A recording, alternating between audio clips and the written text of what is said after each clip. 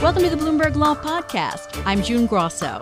Every day we bring you insight and analysis into the most important legal news of the day. You can find more episodes of the Bloomberg Law Podcast on Apple Podcasts, SoundCloud, and on Bloomberg.com/podcasts. Immigration has been in the headlines a lot since President Trump took office. But how much do Americans really know about the immigration laws? Well, welcome to Immigration Law 101. Joining me is Leon Fresco, a partner at Holland Knight. He was formerly the Deputy Assistant Attorney General for the Office of Immigration Litigation at the Justice Department. So, Leon, let's start with the coveted green card, which is actually pink, but was once green. It allows a lawful permanent resident to live and work in the U.S. How does an immigrant get a green card, basically? There are three main ways. One is through a family member, which is a spouse, a parent, or a child who is a U.S. citizen can petition for their parent, their spouse, or their child. Or they can petition for their sibling, but that takes a lot longer. That's about a 20-year process. That's one way. And then the second way is that an employer can petition for a person who is a foreign national, and that employment petition can get someone a green card. And then the final way is the diversity lottery that the president talks about disparagingly, but that's a lottery of 50,000 green cards that's given a year where people can apply, and if they win the lottery, they can get the green card. So most people are familiar with Nannygate stories. Since 1986, the law requires an employer to confirm the work authorization of each new hire. What does an employer have to do in practice with a new hire? So at the moment, all that is the minimum requirement is that the employer has to get two documents, or one if it's a passport, and the two documents have to prove that the person is who they say they are and that the person has legal work authorized status in the United States. So the bare minimum that people usually give, and that's the most prevalent for fraud, is they give a fake driver's license and a fake Social Security card, both that have the same name and that have a Social Security number on it. And as long as those documents do not look blatantly fake, the employer must, by law, accept those documents as proof of ability to work in the United States. What happens if they do look fake?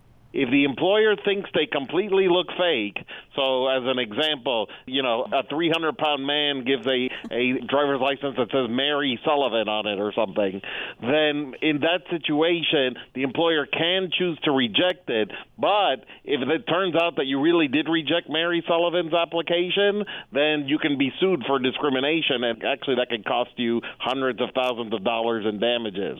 And so the employer is really caught between a rock and a hard place under the current system. What happens if the government finds out that you've employed an illegal immigrant? So there's different gradations of what happens. If it's the first time and it's one person, the government usually just comes by and says, get rid of this person, and that's the end of it. If it's hundreds of people, then there's two kinds of violations. There's what's called paperwork violations, which is that you didn't actually do this test of the driver's license and the Social Security card, and you didn't keep records of having done this. And that can be a couple of $1,000s per violation. They can charge less, but they can charge up to a couple $1,000 per violation. And then if there's what's called a pattern or practice of knowingly hiring undocumented aliens for work, then in that situation, they can actually start putting people in the company in jail, or they could criminally charge the company, which is, again, more fines that would have to be paid. ICE arrested just 72 managers last year compared to more than 2,300 workers in these worksite raids. And a case in point is the recent raid in Mississippi, where unsealed documents allege that some supervisors and managers knew or turned a blind eye to the undocumented workers. Why are there so few prosecutions of managers and employers? It's because the legal standard is incredibly difficult in order to charge employers for criminal penalties.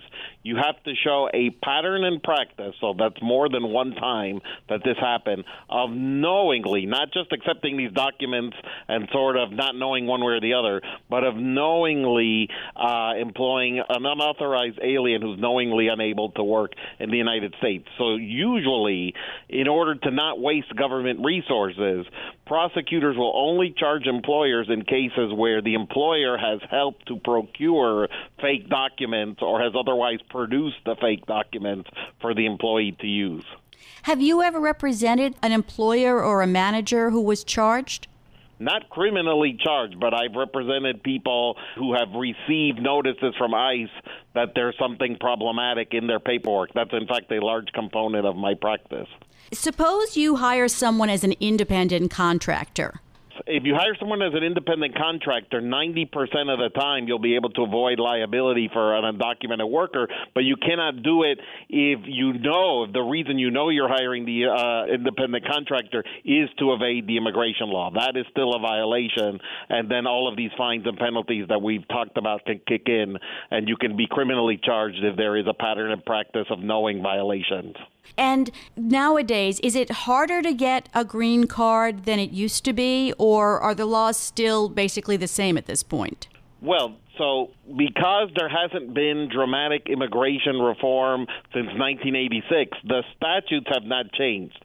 What's happened is that each administration, as it comes in and goes out, tends to weaken or strengthen their interpretations of those statutes.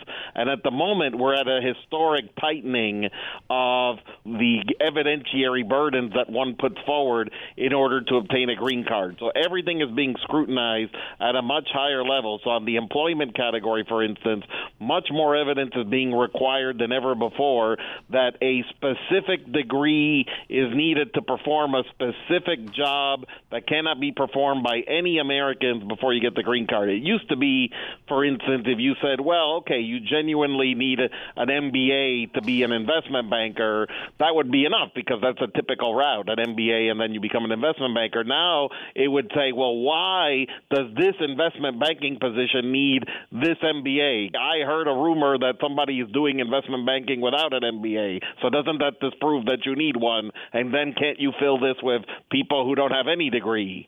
And so that's the kind of scrutiny the government is putting on each case now, making it much, much more difficult, having to prove that every member of a profession has a certain degree in order to make that degree a requirement to do the work.